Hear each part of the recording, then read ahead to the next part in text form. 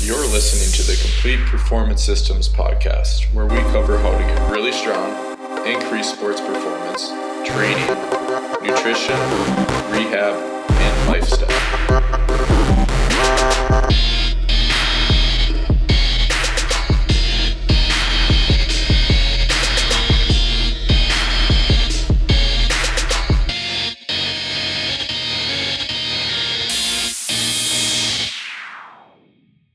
Hey guys, welcome to the Complete Performance Systems podcast. I'm your host, Tyler Hakamaki, and I have here with me on episode 6, Adam Bisick. Adam is a personal trainer and a nutrition coach. He has been in the industry for around 14 years and has a history as a physique competitor. In this podcast, Adam covers his thoughts on industry-specific certifications, where he starts when a client comes to him, calculating caloric needs and macronutrient distribution, differences in general population versus competitive physique, assessing weekly nutritional changes, the hierarchy of muscle building nutrition, diet strategies, meal composition and timing, reverse dieting, optimizing muscle protein synthesis, metabolism misconceptions, and progressive overload versus progressive resistance. I hope you guys enjoy the podcast. Adam gives a lot of insight into nutrition and training strategies for both competitive athletes and general population. Adam, do you want to kind of give the listeners and viewers a little of your background and tell them a little bit about who you are? Sure. Well, my name is Adam Bisick.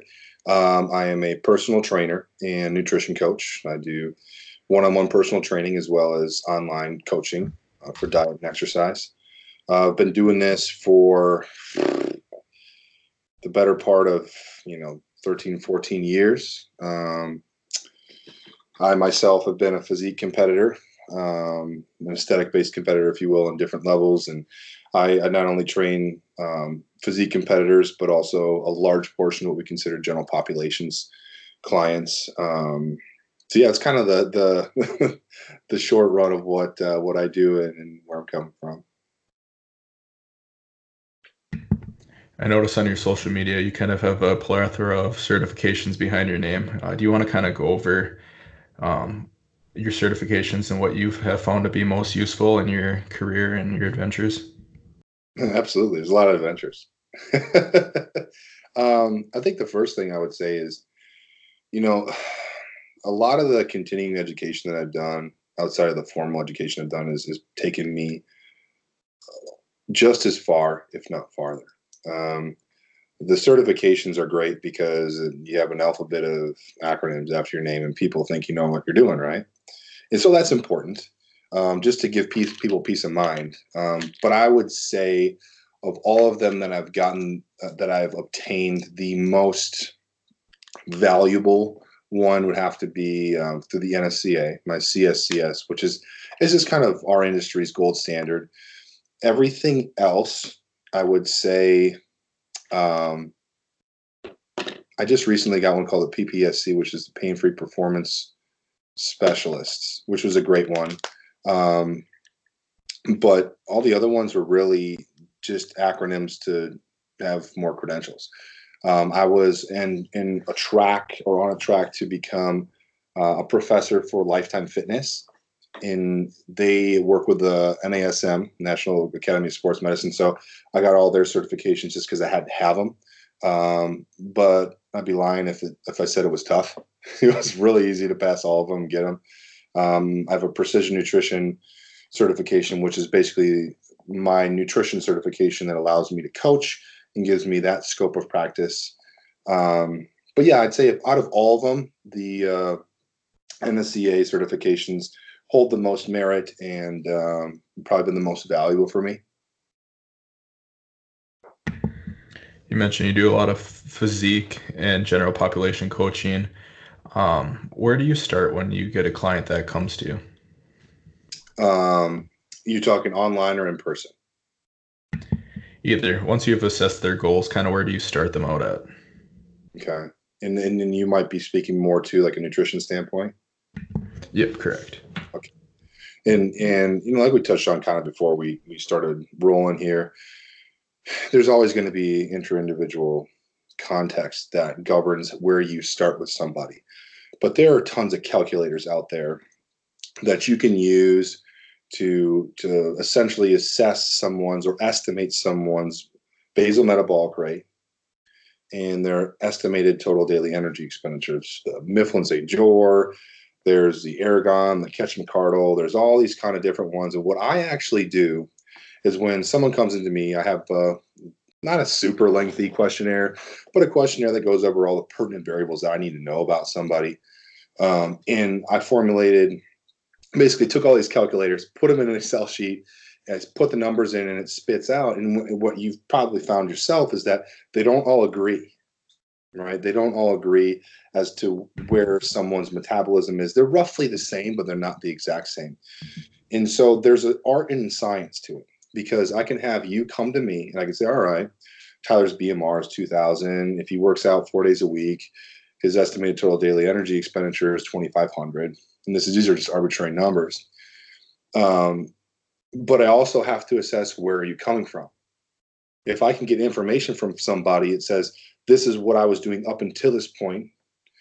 And let's say you're eating 1,800 calories and you weren't losing weight. I know I got to do something, because you're not on the level where you should be for a healthy metabolism. And that's one individual context. But when I have someone come to me, I take those numbers, which are just good guesses, essentially. And then I have people track their food using an app. I use one called Chronometer. To me, it's the best one in the industry right now. I have them track their food. And basically, I for all intents and purposes, have them eat what they should be able to eat to maintain weight. In the first couple of weeks, if they're diligent, I watch how their weight changes. If their weight drops, I know their metabolism is higher. If it goes up, I know it's probably not adequate. If it stays the same, I know they're right where they're at.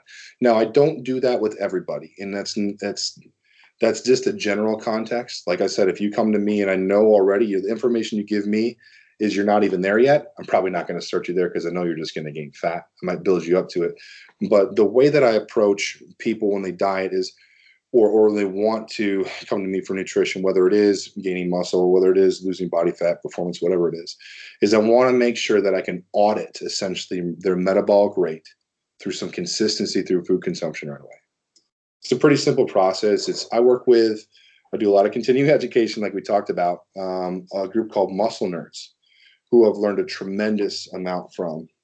And it's this concept of trying to do your due diligence as a professional to make people healthier and serve their best health first, as that's going to serve all of their goals: losing body fat, gaining muscle, improving performance, strength, whatever it is.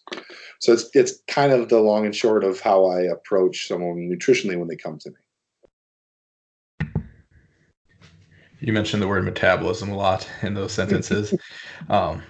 Me with a background in exercise physiology, I know where you're coming from, but there's a lot of misconceptions with the word metabolism. Do you want to cover some common misconceptions about what people are going to take away from the word? My metabolism's broke.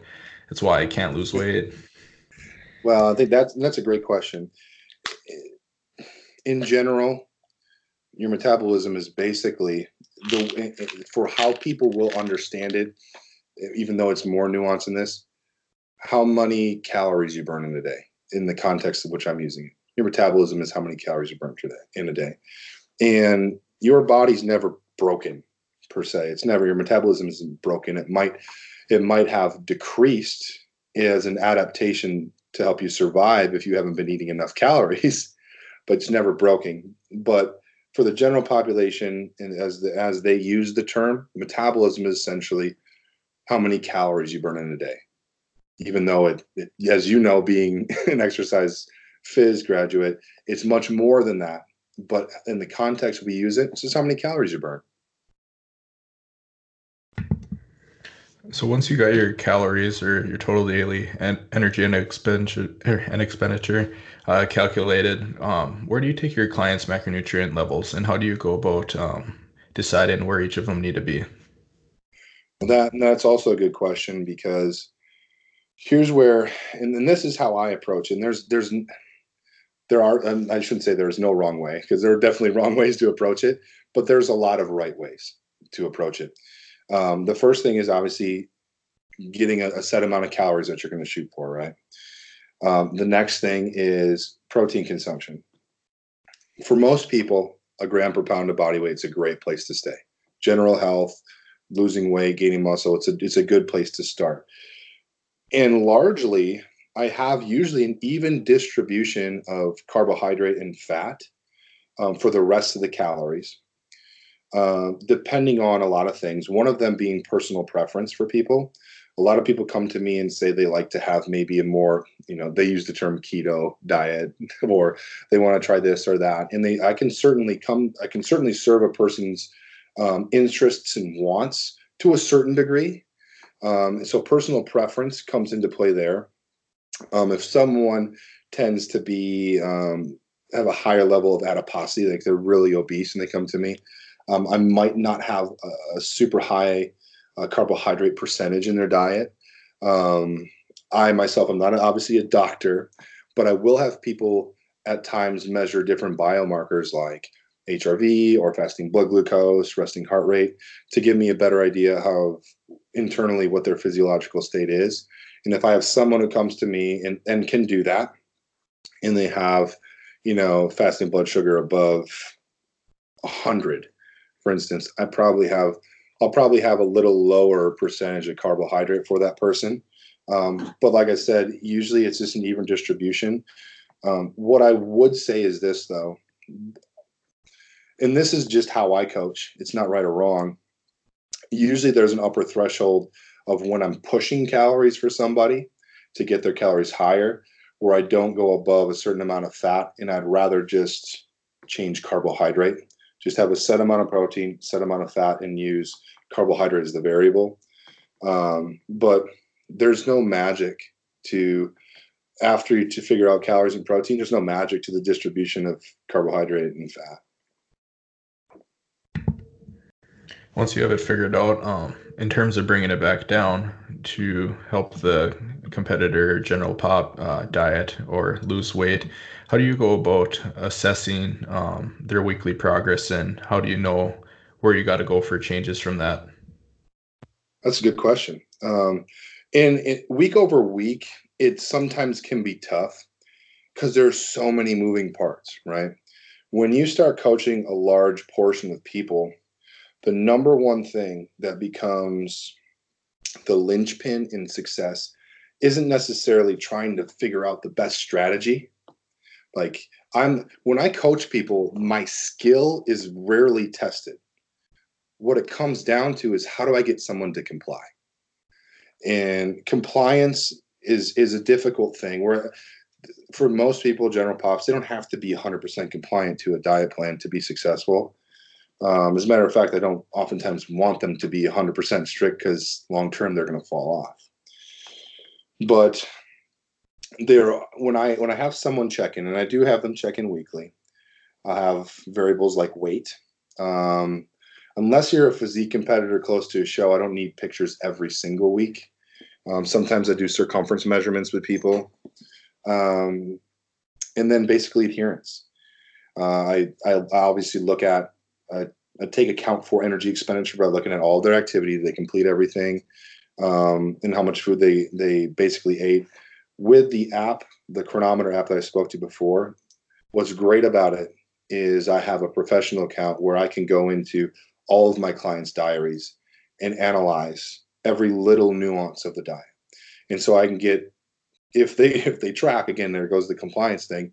If they track 100%, I can really get down to the nitty gritty of the data. And so what I have also found that is very helpful for people that may be doing what I do. A game changer for me was, if the person's ready to do it, to take daily AM weights rather than one weight a week. And week over week, look at the average and look at the trend. Because I found out a lot of things that I didn't see before when I just have them take one weight measurement a week. Now we have to remember that the psychological component to this for people is huge. So I have had people that have tried, and they just mentally, it messes with them too much.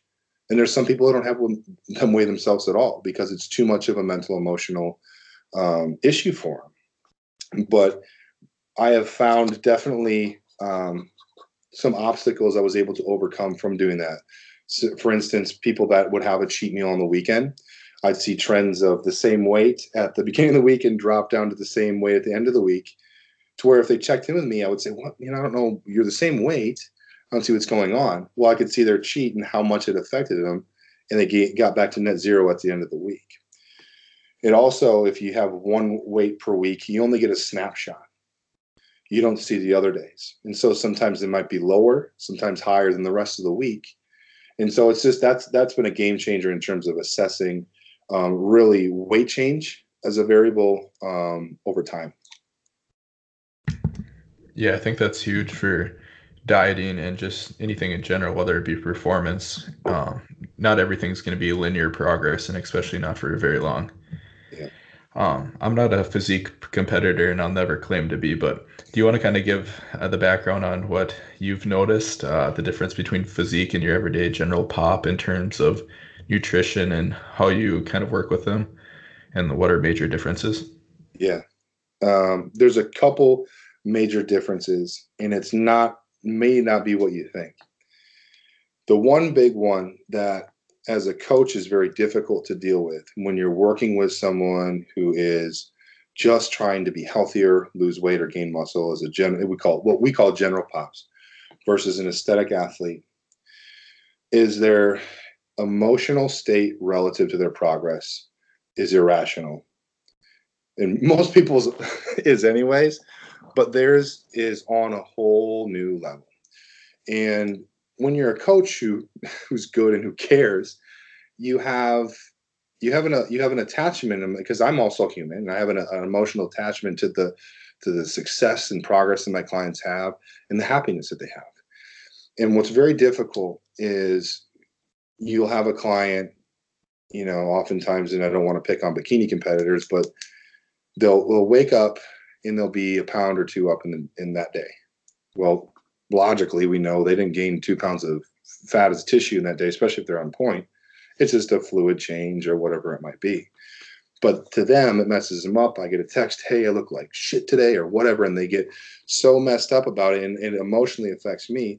The next day, they're down 3 pounds. And then, man, I feel so good. I was tight this morning.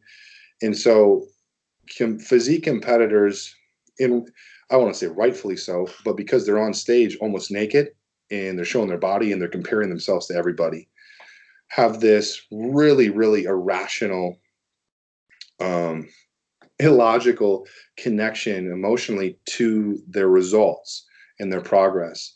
And they as they get closer to a contest, their perspective of everything in their life gets really bad.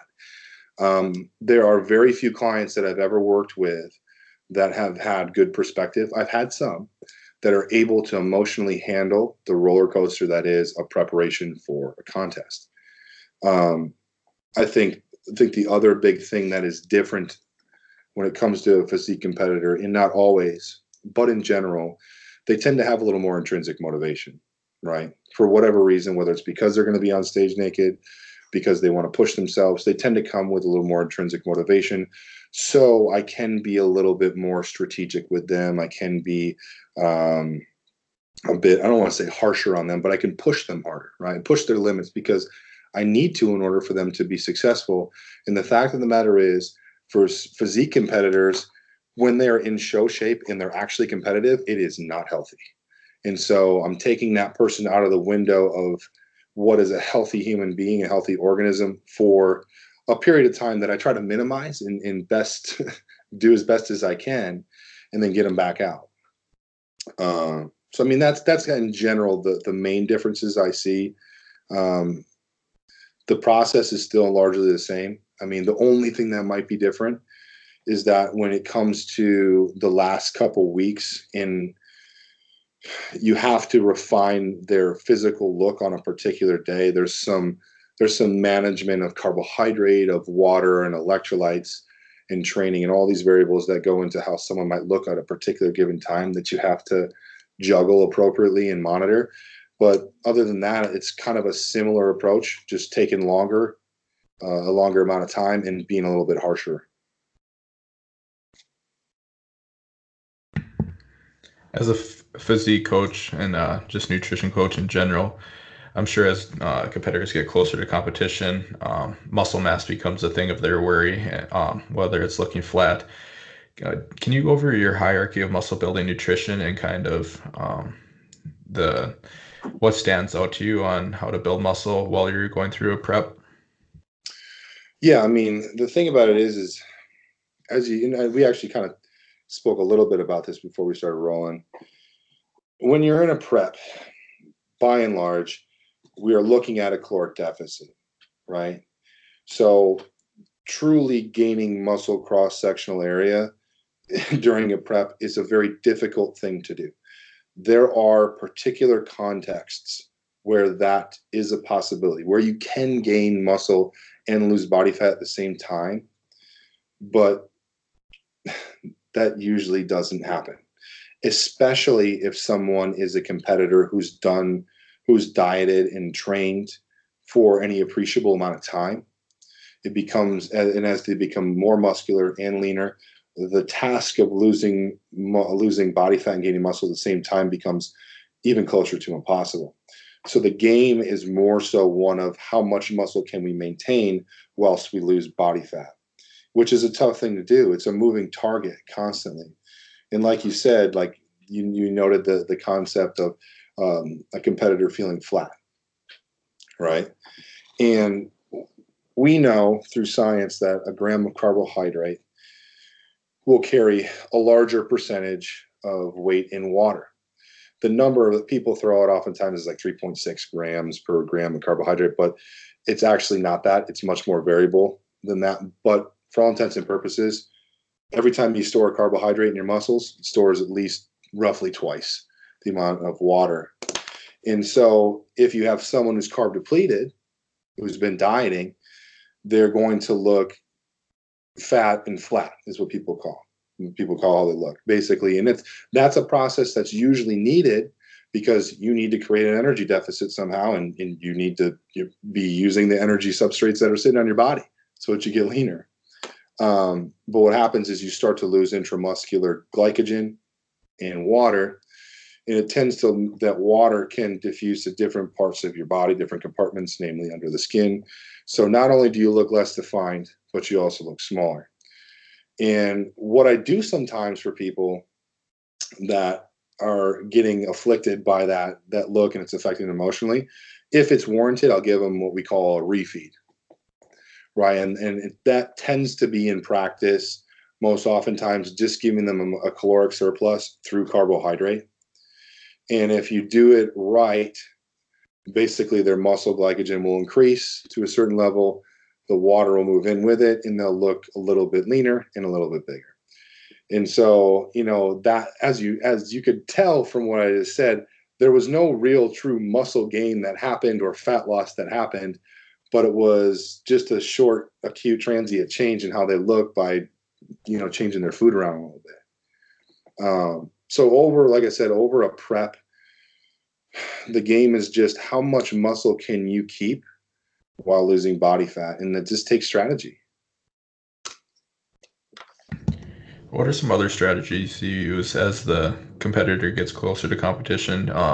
Do you use carb cycling or any other cheat meals, any other type of strategies? Yeah. I mean, there's a lot of different ways that I'll approach it, and that has evolved from me as a coach over time. The concept of cheat meals, and it's in that sense, it's tough because I do give cheat meals to people. Hold on really quick here. Sorry. I do give cheat meals to people, but it's more so not necessarily for the physiological effect that it causes, but more for a break. And I do that with a governor of saying, hey, you got a show coming up. I'm going to let you relax for a meal. Make it roughly the size of your largest meal. Don't binge, whatever. And so that does help. And there's a physiological effect because it typically is a caloric surplus. A lot of times you're getting extra carbs. If the client is really motivated, really disciplined, I'll do refeeds, and that's just a fancy word for a calculated increase in calories. And I'll do that in a lot of different ways. For instance, a lot of competitors will do just a couple. Either nowadays, I usually do two days of an increase in carbohydrate. I monitor their weight daily so I can see how that affects them. It gives me data from when we get closer to a show to see how they respond. Um, I also use for people that might be general pops, and you might have heard this term that's thrown around, diet breaks, which I don't know. Same thing with refeeds or cheats. I'm not convinced, and I don't think the data, and you don't quote me on this, but I don't think the data really supports the fact that there's this large physiological change in hormone secretion that comes from, one bolus of calories. That is, people say, oh, it bumps up your metabolism a ton or turns all these different hormones on. I'm not convinced that that necessarily happens. Um, and I just don't know if there's data out there that really prove that aside from just theory. And if that transient increase in like leptin and thyroid output really is more than transient, meaning that it's longer than just the day, and if it actually has long-term effects. But this concept of diet breaks has come about in the last couple of years. I'm not sure the name of the study, but you know Lane Norton is. He's the guy who talks about it the most Yeah. probably. And really all that is, instead of a refeed, is basically you take someone through oftentimes a week, maybe 2 weeks in time, where they're in what would be an estimated deficit up until that point. They may have hit a plateau in weight loss. So mainly through carbohydrates in that 1 to 2 week time period, you bring them up to what estimated maintenance calories is. And so I do that sometimes I've done that not as much, but recently with clients who are maybe more general pops and trying to lose body fat with some success. It's tough for people sometimes because if they're dieting and bringing them up to caloric maintenance through carbohydrate is not that much for a lot of people. It's not the same. Like when you have a cheat meal, it's like liberating.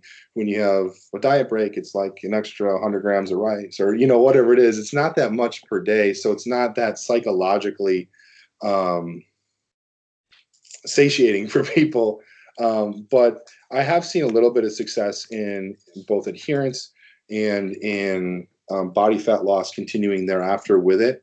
But I still believe in and have used multi-day refeeds and had a lot of success with that. I just had a podcast with Gabrielle Fundero, and we talked about meal composition and timing for Gen Pop and performance, specifically sports performance. Do you want to go over kind of meal composition and timing for like a physique competitor, or just how you use it for stimulating muscle protein synthesis throughout the day?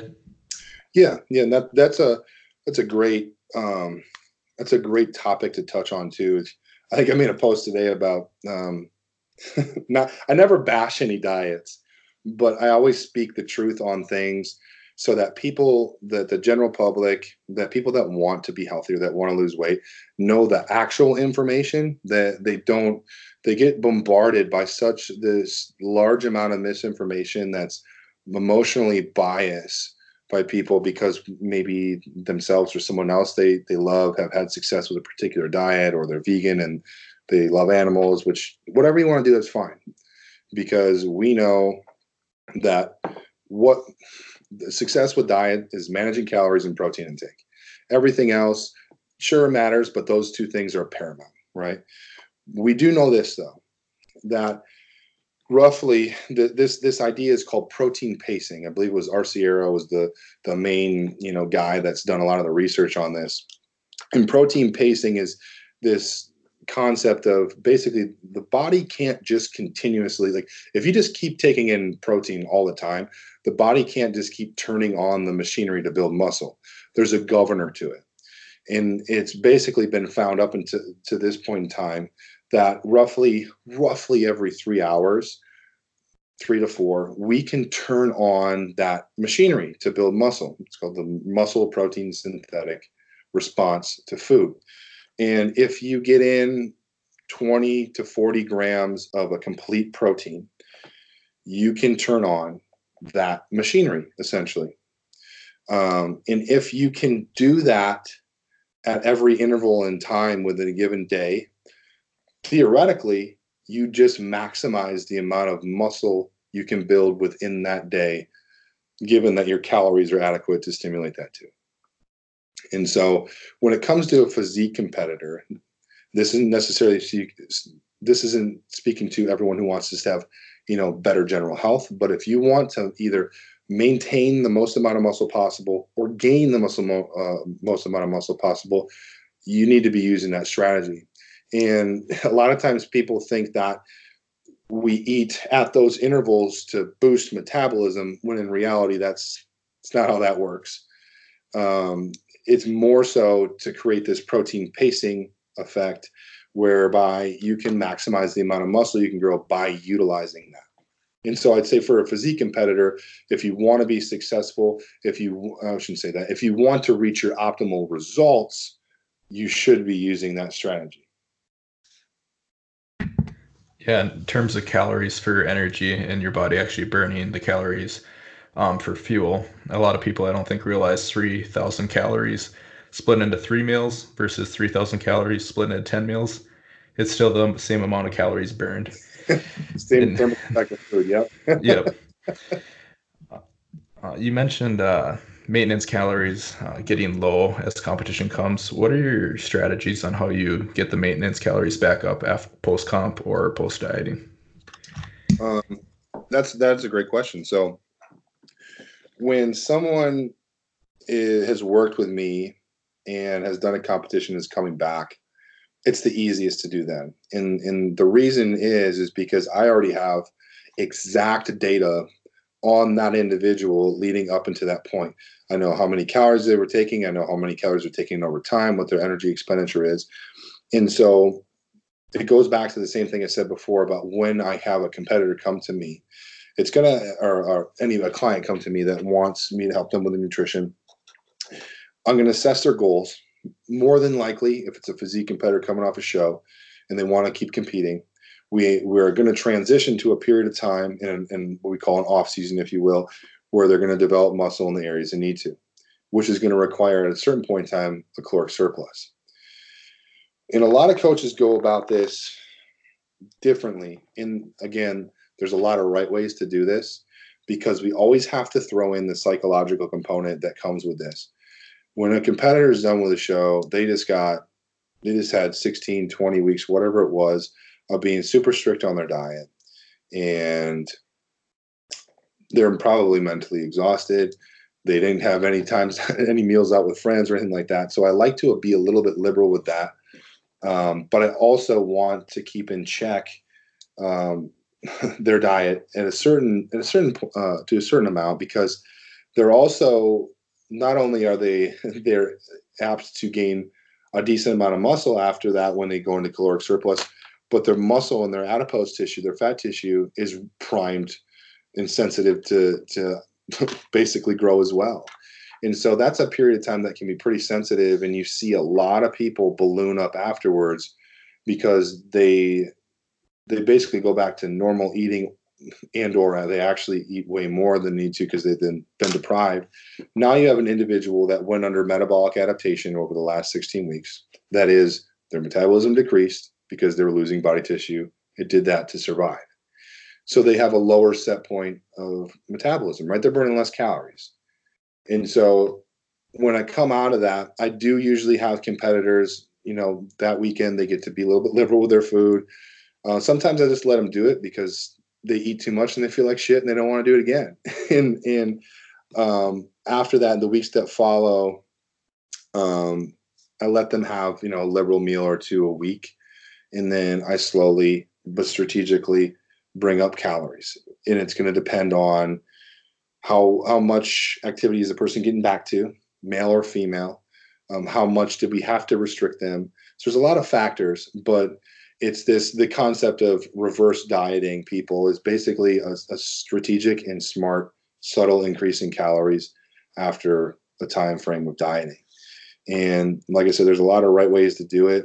I know John Meadows, for instance, was my coach in 2013, likes to get people back up to a body fat they feel comfortable at right away. So whether they go from 4 to 9% in the first 2 months or whatever, he's fine with that. He just wants them to get back to where they feel healthy and they can train hard. Some people don't want to do that. They want to slowly build them back up. And so, like I said, a lot of right ways to do it. But in general, you give some people a little bit of liberty on a couple meals a week, slowly bring up their food. When it comes to training, you tend to, and you're familiar with this, deload. And you're probably familiar with deloading in the sense of deloading intensity, meaning the amount of weight that you're using. I'll also deload volume and frequency, meaning they just don't work out as much. And I certainly don't bring them to failure on movements for the several weeks after to a month after. And really what I tell people to do is I'll have a set regimen from the do, but I give them a lot of autonomy and liberty to go in and just have fun, get a pump and enjoy the lifting, because they just went through a long period of time where they got their ass kicked and they had to go in the gym. And for a lot of people, it became a chore. And so, yeah, that's kind of how I approach it from a dietary and training standpoint.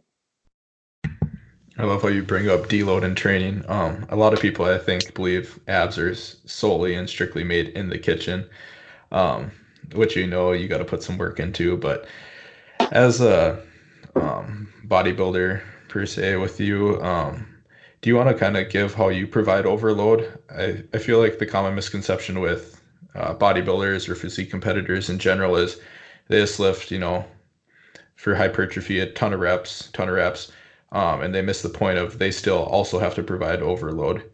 And you especially, you're extremely strong. And I think people get the misconception mixed up with hypertrophy is needed to a certain point for strength gains. Do you want to go over kind of how you increase load over time? Yeah, and I think it's important to outline the fact that progressive overload and progressive resistance are two different things. And meaning progressive resistance is the idea of increasing weight or load over time, whereas progressive overload is simply a progression in many variables. It can be my favorite progressive overload is simply getting people to better their skill at movement, right? If you do a movement with better skill over time, as a power lifter, if you're more efficient with a movement, you're going to become way stronger. Another one is time under tension is another way to progress.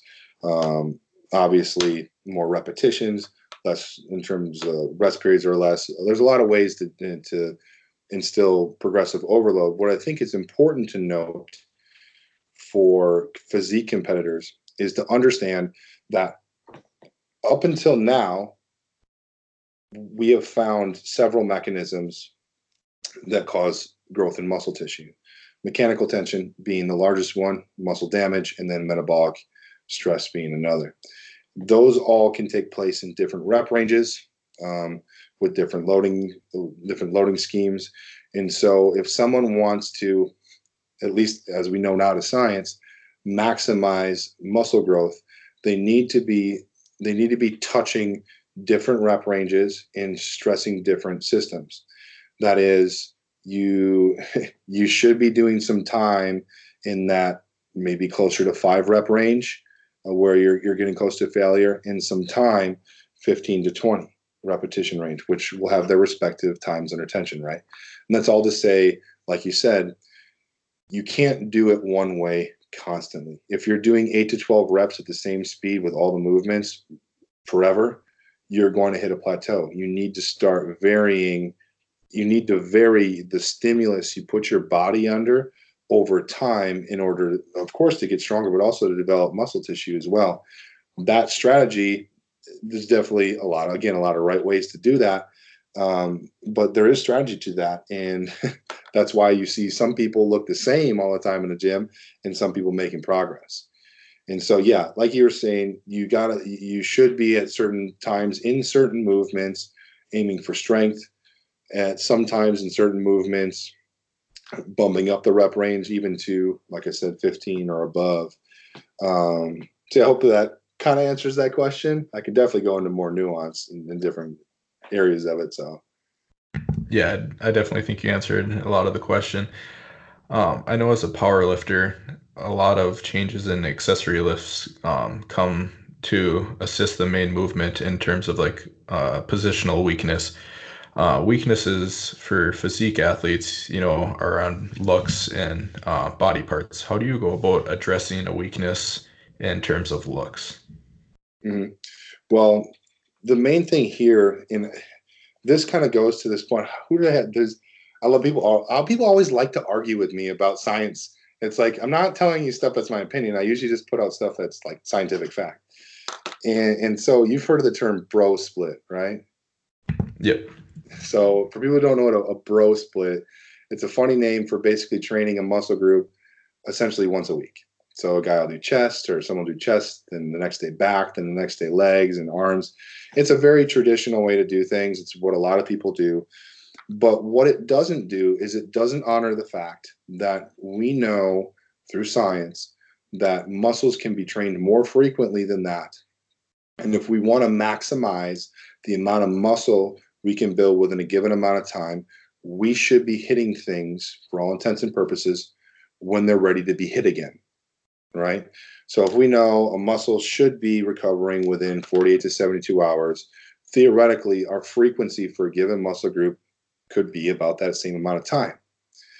So if we have a physique athlete that wants to improve a body part, we use the old Weider, Arnold Schwarzenegger principle, the priority principle, where oftentimes I'll put that body part at a beginning of a session. Let's say, for instance, a lot of times physique competitors need to bring up their shoulders. I will not hesitate to throw the shoulder movement on an upper body day first, even if it's an isolation movement. And that goes away from what we're taught as strength athletes is why would you do an accessory lift, an isolation lift, before a compound movement like a bench press? It won't make any sense, right? If you're a strength athlete, but when it comes to being a physique athlete, we have to use that priority principle and do those kinds of things to honor what body parts do we need to bring up. I'm going to hit them when they're freshest. I'm going to hit them when I can maximize the amount of load I can put on with good form. I'm going to hit them frequently. So I'd say the main thing that it comes down to is prioritizing whatever muscle groups you need to bring up and making sure you honor frequency. And for a lot of people, that's difficult. And what the hell am I going to do with that? Well, that comes down to your programming. How are you going to structure your week? And that can be an art and in science in itself and difficult. And that's why I have a job to help people do that. But what I would say is that if you have priority body parts to bring up, you have to put them first for all intents and purposes. And you should be honoring the frequency of probably every third day. Hitting a muscle group twice a week should be sufficient. 3 times might be a bit much, and you'd have to undulate your intensity. So long as you're getting enough sleep, adequate hydration, and enough calories and protein, you should be good to go. You mentioned hydration. Do you have any tips for peri-workout advice on what people should be doing prior to a workout? That's great. And actually, you know what? So do you know Matt Porter? I do. So I recently started writing for MPA. Unfortunately, obviously, as you know, Matt passed several months ago, and they needed someone to step in and help with content creation, and I was referred to him. And so the last 2 articles I've wrote for them are on peri-workout nutrition. And I think the important thing to note is going back to what I talked about, and this will speak to mostly physique athletes.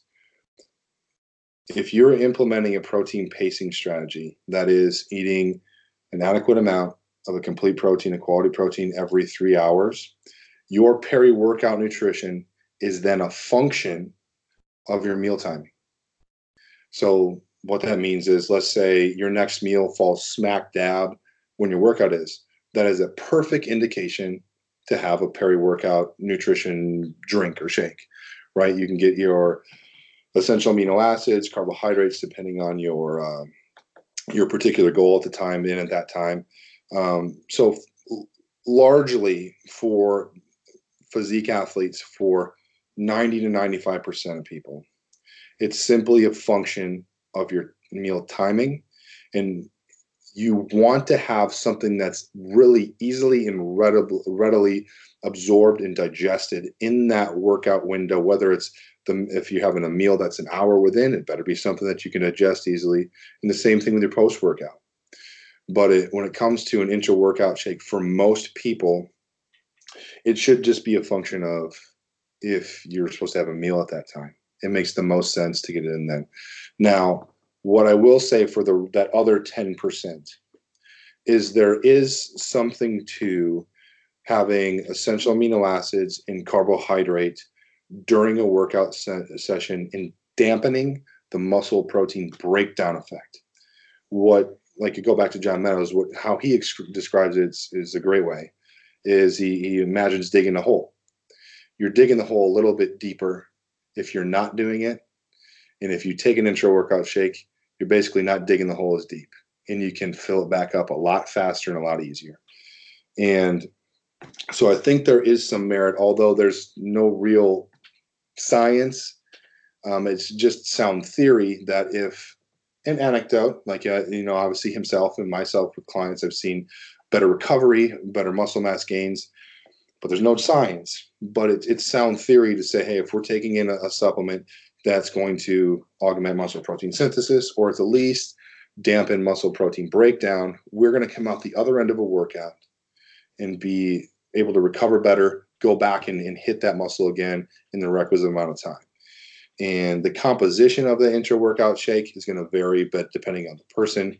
But by and large, having at least something that has 10 to 12 grams of essential amino acids, 1 to 3 of those being leucine, whether that comes in a free-form amino acid powder or like a hydrolyzed protein powder, just depends on your budget, depends on how well your GI responds to it. One more question here, and then I'll let you go. But if you had to make a diet recommendation or nutrition recommendation just for anyone that they probably aren't doing, what would that be? It's pretty loaded, but just for general health. Because man, I am the guy who likes to say it depends, but knows that doesn't answer the question for a lot of people. Man, that's a great question. I would say this, and I always touch on this. You just ask the question again, just so I make sure that I answer it correctly. If you had to choose one piece of advice to give just anyone on nutrition or diet tips that they probably aren't currently doing in their lifestyle, what would it be? Okay, okay. I think I know what I was going to say. This is more so a tip in perspective. When you're choosing to do a diet, right? For whatever reason you want to do it, chances are whatever you want, the result that you want from that diet is something that you want to keep, right? For most people, if you want to lose weight, I want to keep the weight off.